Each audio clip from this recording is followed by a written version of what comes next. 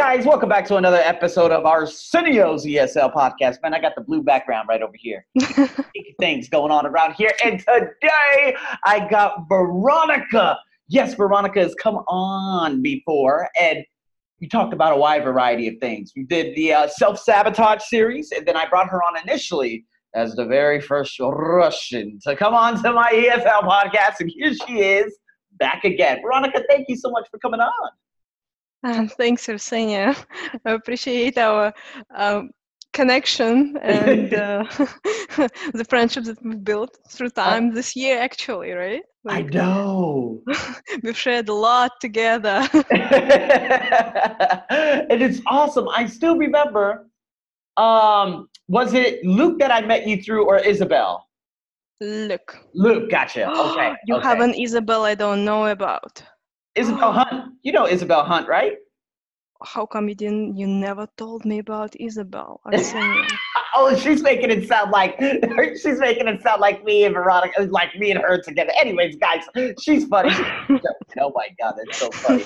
Isabel is married, by the way. But nonetheless, oh my goodness gracious, this is a good one. First and foremost, I've already given my congratulations to you. You've achieved everything. You've gotten your passport, your Canadian passport.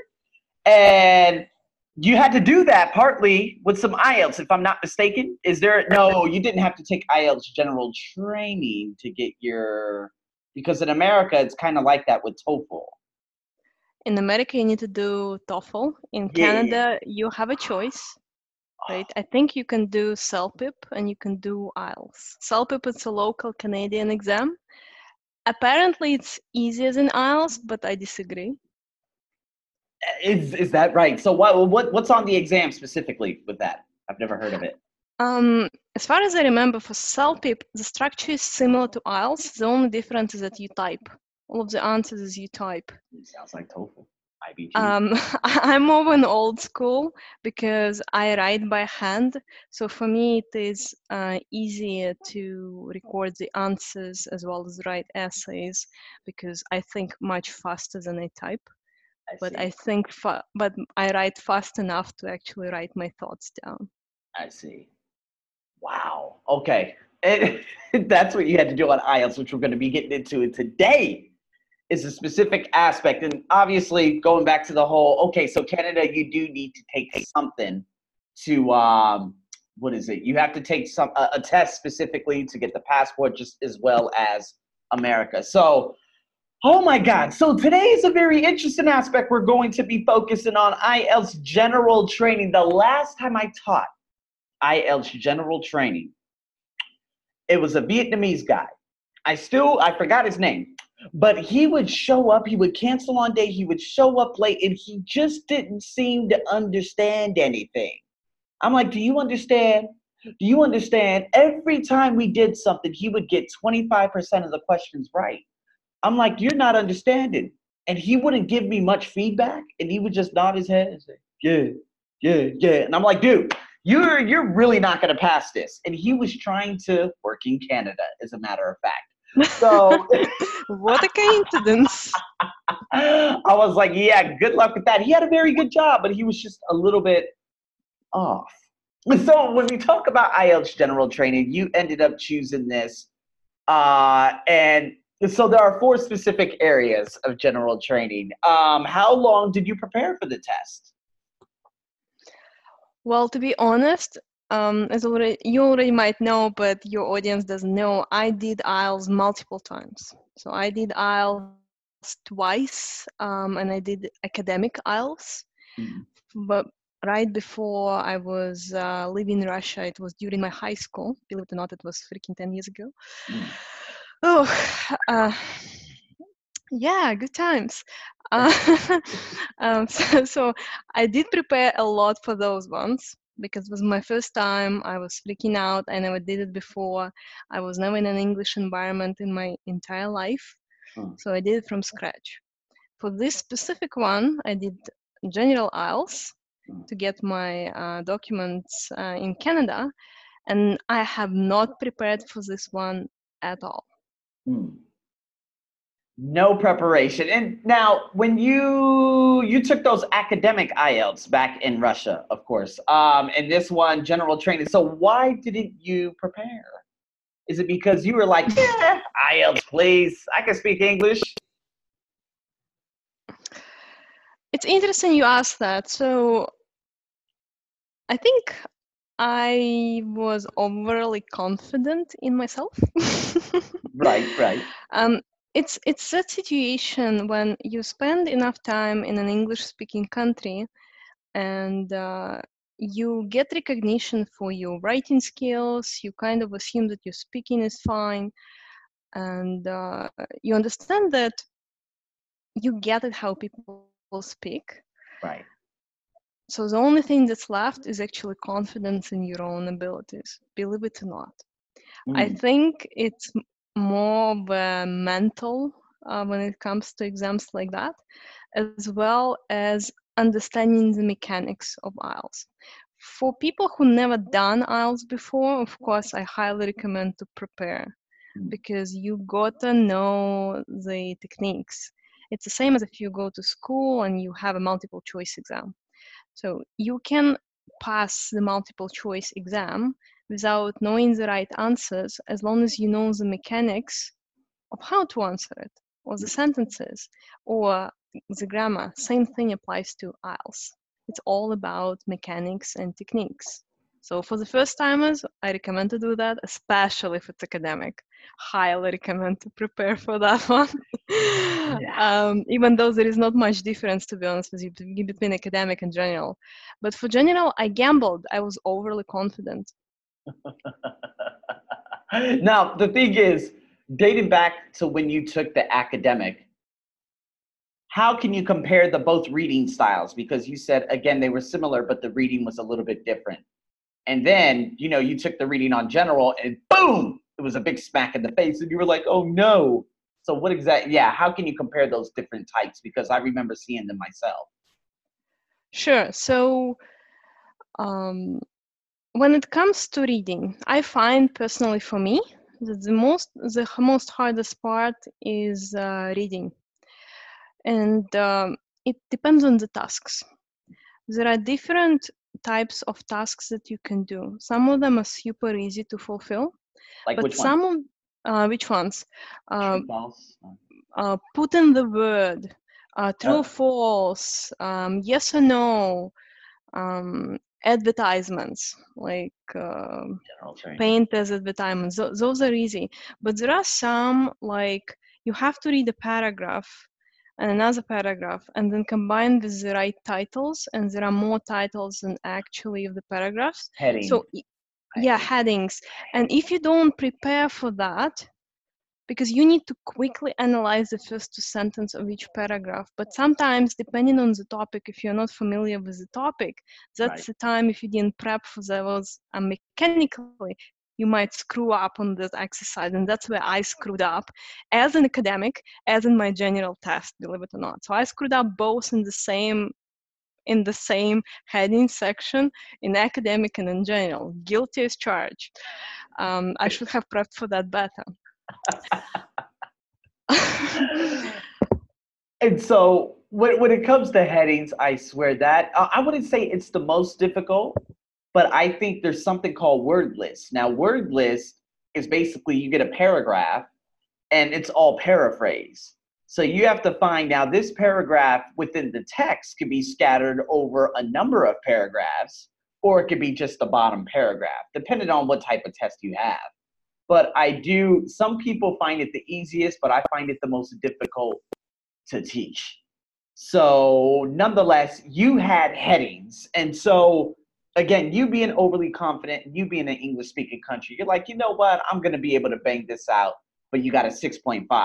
You're not so disappointed because, again, you still got an 8 overall. But nonetheless, if we go into the listening, you got a 9. Now, obviously, you being in Canada, this would be very, very easy for you, although you did not prepare. But why is it why is it you think that you got a 9? And were there any like problems or like maybe section 3 or section 4? You were like, oh my God, what's happening here? What's happening? Oh my God, there was no problem whatsoever? I will be quite bold. There was no problem whatsoever because, Okay. as I said, general. When you do IELTS multiple times, you get the mechanics. It kind of gets engraved in your DNA. When I did my first IELTS, I was scared to death. I was passing that IELTS exam. It was my birthday, believe it or not. 8 freaking a.m. in another town with other 300 students that were passing IELTS with me at the same time. I was sitting in the freaking last row listening for IELTS tape on a cassette tape. Not even on a disc, but on a cassette tape. You couldn't imagine the sound. And it was in one of the universities back then Right. when I was passing that exam. So I was freaked out. And that tension, that stress that I've put myself into still led to me getting 6.5 overall on my first IELTS exam Wow. without me being outside Russia whatsoever. So that's still good.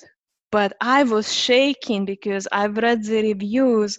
Oh, that guy is bad. He's gonna fail you on exam. Or like if you don't know the topic, if you use complicated words, don't use highly difficult words because they might not count them right. And just by overreading and over listening too much of other people, the first exam was I don't know, I probably lost like 5 kilograms after I left the exam. That's how much. Like my sweater was bad, I was just soaking wet. That was my first exam. My last exam, which is like this one that I recently passed, as you know, whatever. Right. I finished university in Canada. I've been here for quite some time. I'm a full-time employee in a company. I am worthy of a high number. Mm. And I just went with it, even without a single hesitation. But yes, I should have prepared for reading. Damn reading. And yeah, that's the only thing. I think it's all mental, but honestly, it is all mental. It's all the pressure. It's about finding that right balance. Because for writing, it was quite easy. What was the When writing? Can you give us a rundown of what the writing was about? Because I remember this is 3 years ago for me. Okay, so for general, the first one was a letter.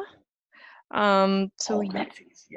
Yeah. yeah. So I got a letter from a friend who was talking about her life, and I needed to tell her my advice on her problem, while also incorporating what's going on in my life and where have I been recently. So yeah, that's what I needed to write about in the first part. In the second part, it was an essay, and I don't remember the topic for an essay. It's okay. It's okay. How many words? Sorry. 250 words? Yeah, 250 words. Oh, Yeah. 150. Okay. No, Okay. no, so Oh, 250, 250. 250. So Okay. it's still, Okay. but you see, it becomes easy once you study in university. When you write proposals like 4,000 words, 200 words become nothing. But how was that when you were living in Russia and you were learning English in general? Like, when did you begin to start? When were you able to start writing like formidable like big essays like in English? When was it? Do you remember a time where you're like, man, the narrative, no problem. 5 paragraph, 4 paragraph narrative or opinion essay or argumentative. Do you remember? Like, because it should be Yeah. difficult as well. No, not anymore. But as a child in Russia, oh my God, it could be daunting. Yeah, it's interesting you asked that because thanks for putting my attention to opinionative essays and argumentative essays because those are the types that are actually in IELTS exam. And I think my first IELTS had an argumentative essays. I had to write an argumentative essay on two advantages and one disadvantage of a problem. It was Mm. something related to environment back then. So I don't, but I remember it was environment essay. Speaking of the essay, when did I learn to write? I was in grade 5. and I learned to write essays in English. But the problem for me, the biggest problem for me was because I was perfect in writing Russian essays, I used Russian grammar structure onto English structure. So I was literally writing Russian. How to say it? I was the speaking syntax Russian of through English, like the right. syntax, yeah. And no English speaker would understand that because it sounds like a novel. While in English language, when it's an opinionative and argumentative essay, it has to be dry. It has to be, here is a problem. It is generally perceived that this essay is going to argue this point of view. This is a thesis, full stop. And then first body paragraph, second body paragraph, third body paragraph if necessary, and then conclusion without giving any additional information on top as far as I remember, like the basic hamburger structure. Right. Russians are not like that. We write like 8 pages right away. So that's something that was difficult for me to learn when I was preparing for IELTS, and I only had 1.5, 2 months to prepare for my first IELTS exam academic. Wow. Yeah. Oh man, that's interesting to say the least. I mean, that's kind of like me learning Spanish. And when I used to learn Spanish, they're like, "Oh, you have to rewrite it the different way, or it has to be like switched around." And I'm like, "Why?" They're like, "Well, English is the only language where you write things backwards versus the rest of the languages." I'm like, "What the hell are you talking about?" It took me a long time to understand that, but oh man, interested to say the least. Okay. Okay, so I'm really interested in the speaking aspect of this. I'm going to dive into the speaking because here you are. Now, again, if we compare two worlds, you doing the academic from you doing the general, much different, right? You had to sit across from someone while you were doing that academic. Were they from Russia or were they someone else from, was it a foreigner? Because that could be very, probably can't remember. That's a good question. I don't remember for my first exam. Okay. I remember I forgot the word street and I freaked out on exam. I was so freaked out because I needed to talk about my favorite building on the street in the city I grew up on, and I forgot the word street. And the guy who accepted the examiner, he was so kind. Like he saw that he sees that I know the word and he's trying to redirect me with the questions to the word street. And I'm like, this line with like cars and like a road and there are cars there, and on the side of that line there are like buildings and like the street. I'm like, yeah, that's a word. I was freaking out when I was talking to him. It was scary because in my first exam, I was literally calculating each and every word I was saying. I imagined I had a vocabulary in my head, like an encyclopedia of words. Sure. And once I was given a topic, like I had this alert, boom, I have this many minutes, the best words that I have, all of the synonyms for one word that I had in my head, I tried to use them as much as I could. There you go. Instead of recycling. Good. Okay. Yeah. For this exam, what freaked me out the most a little bit, it was, of course, an English speaker. And where I got concerned is that when questions became related to political news, and when the questions actually turned into about me talking about political news about Russia and USA. So we were discussing that topic, and I felt a little bit scared and uncomfortable inside because it was on the record, right? So I don't know. Watch out, boy. Putin, you know what I'm saying? Putin, boom, you know what I mean? Okay. It's not about the Putin, honestly. It's about how the examiner actually perceives the political situation, right? You don't know if the human's bias can affect your score. Oh my God, that's terrible. terrible. And it also depends who checks your writing as well. It also depends for examiner. That's really important to take into account when you write and when you speak. Who is going to talk? I don't know if you teach that to your students, but that's the key to successful IELTS exam. Well, the thing is, to be honest with you, I remember 4 or 5 years ago when I first met this deranged animal. His name was Paul. He was a teacher, apparently. I don't even know how that happened. But he used to teach IELTS, right? And he told me, I remember my student told me that they were asking her questions about something political.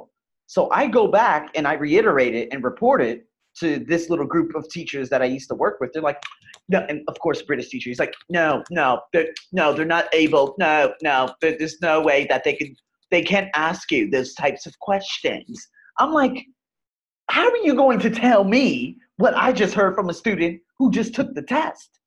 And I thought that was a no-go zone in terms of asking anything about politics. Now, they can reword the question and say, so what do you think about Thailand's transportation woes and what do you think is going to happen in the future, this and that? That's okay. But you can't ask about like straightforward, red shirt, yellow shirt, which the organizations, the different parties they have in this country, because that can lead to, again, like you said, bias. So I'm shocked. I'm shocked that that specific examiner even asked that. And I can't believe it even went on the record. Just amazing. I don't know. So how were you able to tread carefully? Oh, Where you just had to tiptoe it like the ice was cracking and yeah. I had to like tip ice. I was trying to just get away from the answer. I knew it's not the best thing. Okay, tip to your audience. It's not the best thing to do, but if you want to have your S saved, it's the best way out. Which gave me 8, but otherwise I think I would got a 9. But anyway, the thing But is, this was in Canada or this was in this was in Canada, not in Russia. Yeah, so I had to I switched my talk, I believe, from politics between two countries to a neutral ground, talking about how those two countries treat other territories, something like that, because I needed to think on my feet, and I chose to talk about the oldest news, not about the recent ones, because also on top of that, they have the question, what is the recent political news that you're aware of? If you haven't read any recent political news, a student can be caught on the spot because, oh damn, I haven't read the news today, and it just locks their mental, their mindset, and they freak out. But when they can talk about anything else, really. exactly the most recent you heard. That most recent could be 4 years ago.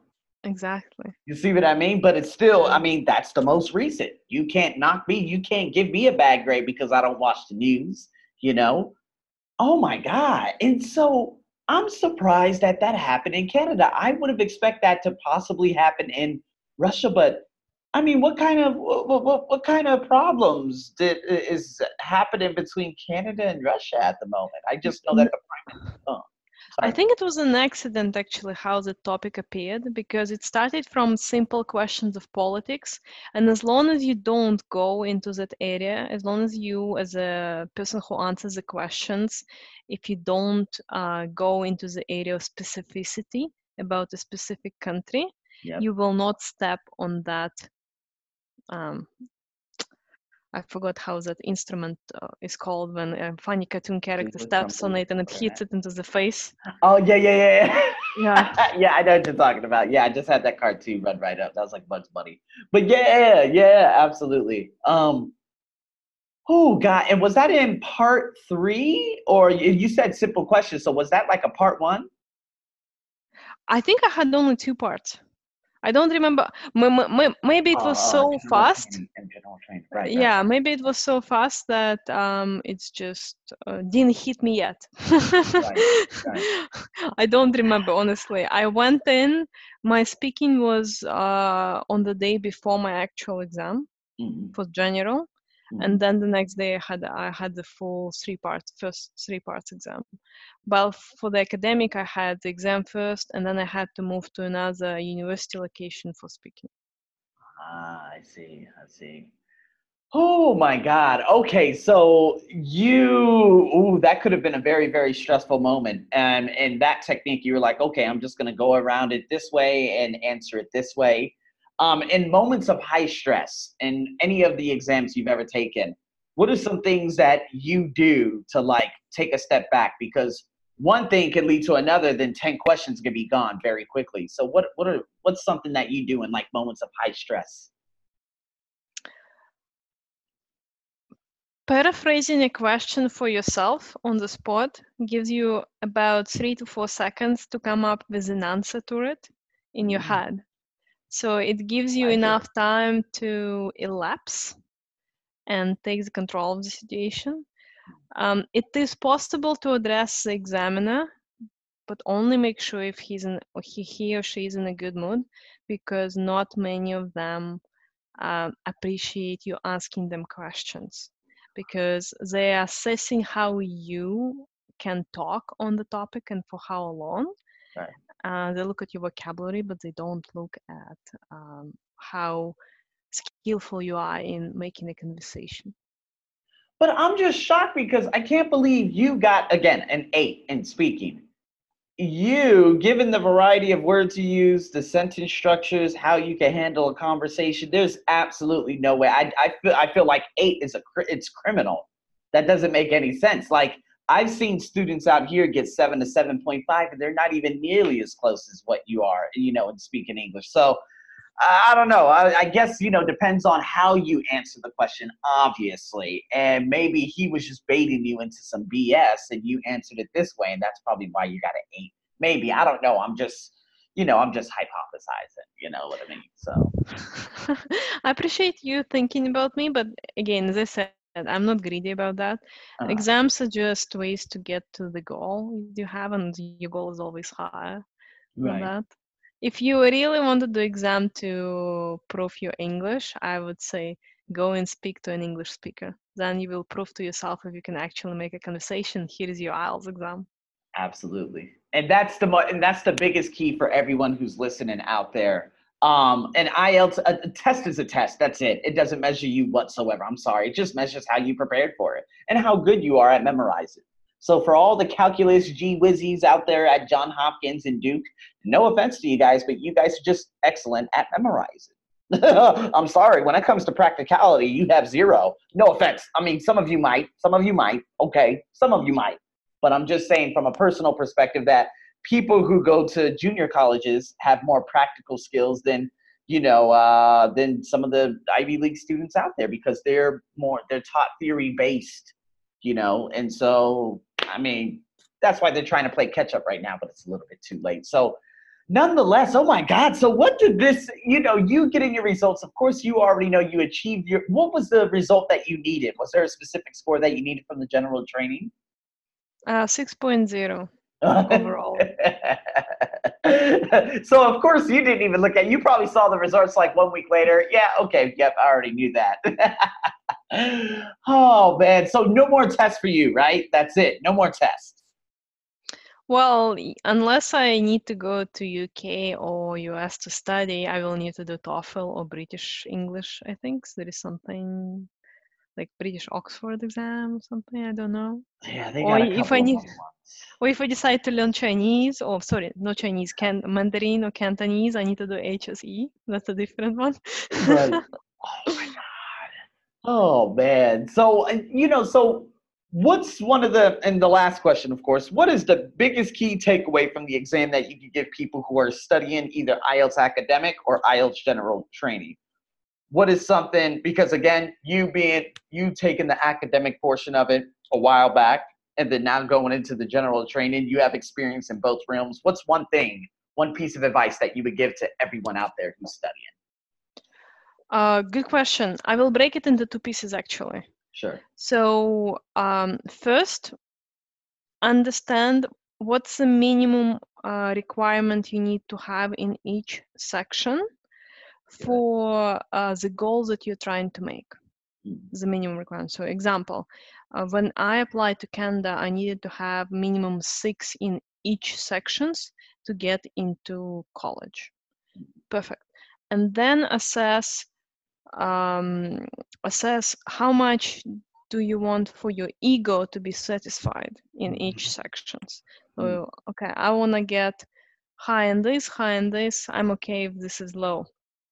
Then assess what are you really good, which sections you're really good at. So I knew I was always really good at listening. I was always really good at writing. Talking, when I was just studying academic, I was okay in talking, but reading was not my always strongest forte at that part. So I looked back and I thought, okay, so I need to have minimum 6.0. How much training do I need to have for each sections to be 6.0? Okay, this much, perfect. Then how much more effort am I ready to put to get the result I want? Okay, this much. And then I just get prepped for it. That's it. And you don't freak out.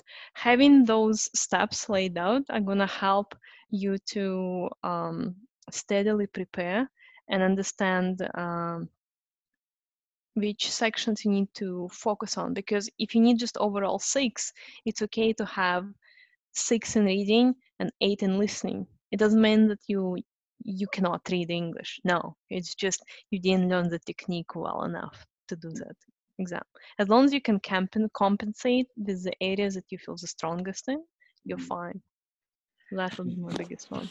And that's what I tell everyone, especially if you're strong in one area, become as strong as you possibly can. Because again, it's all about the overall, unless they require a specific minimum band in one of the 4 areas. So thank you so much for coming on, Veronika. So good to see you, your face, and everything about you, my Russian stallion. Thank you so much again for coming on. The 3rd time, man. We're on fire right now. And guys, again, if you don't already follow her, the links and everything I put in the previous podcast, as well as the one that I will put into this one.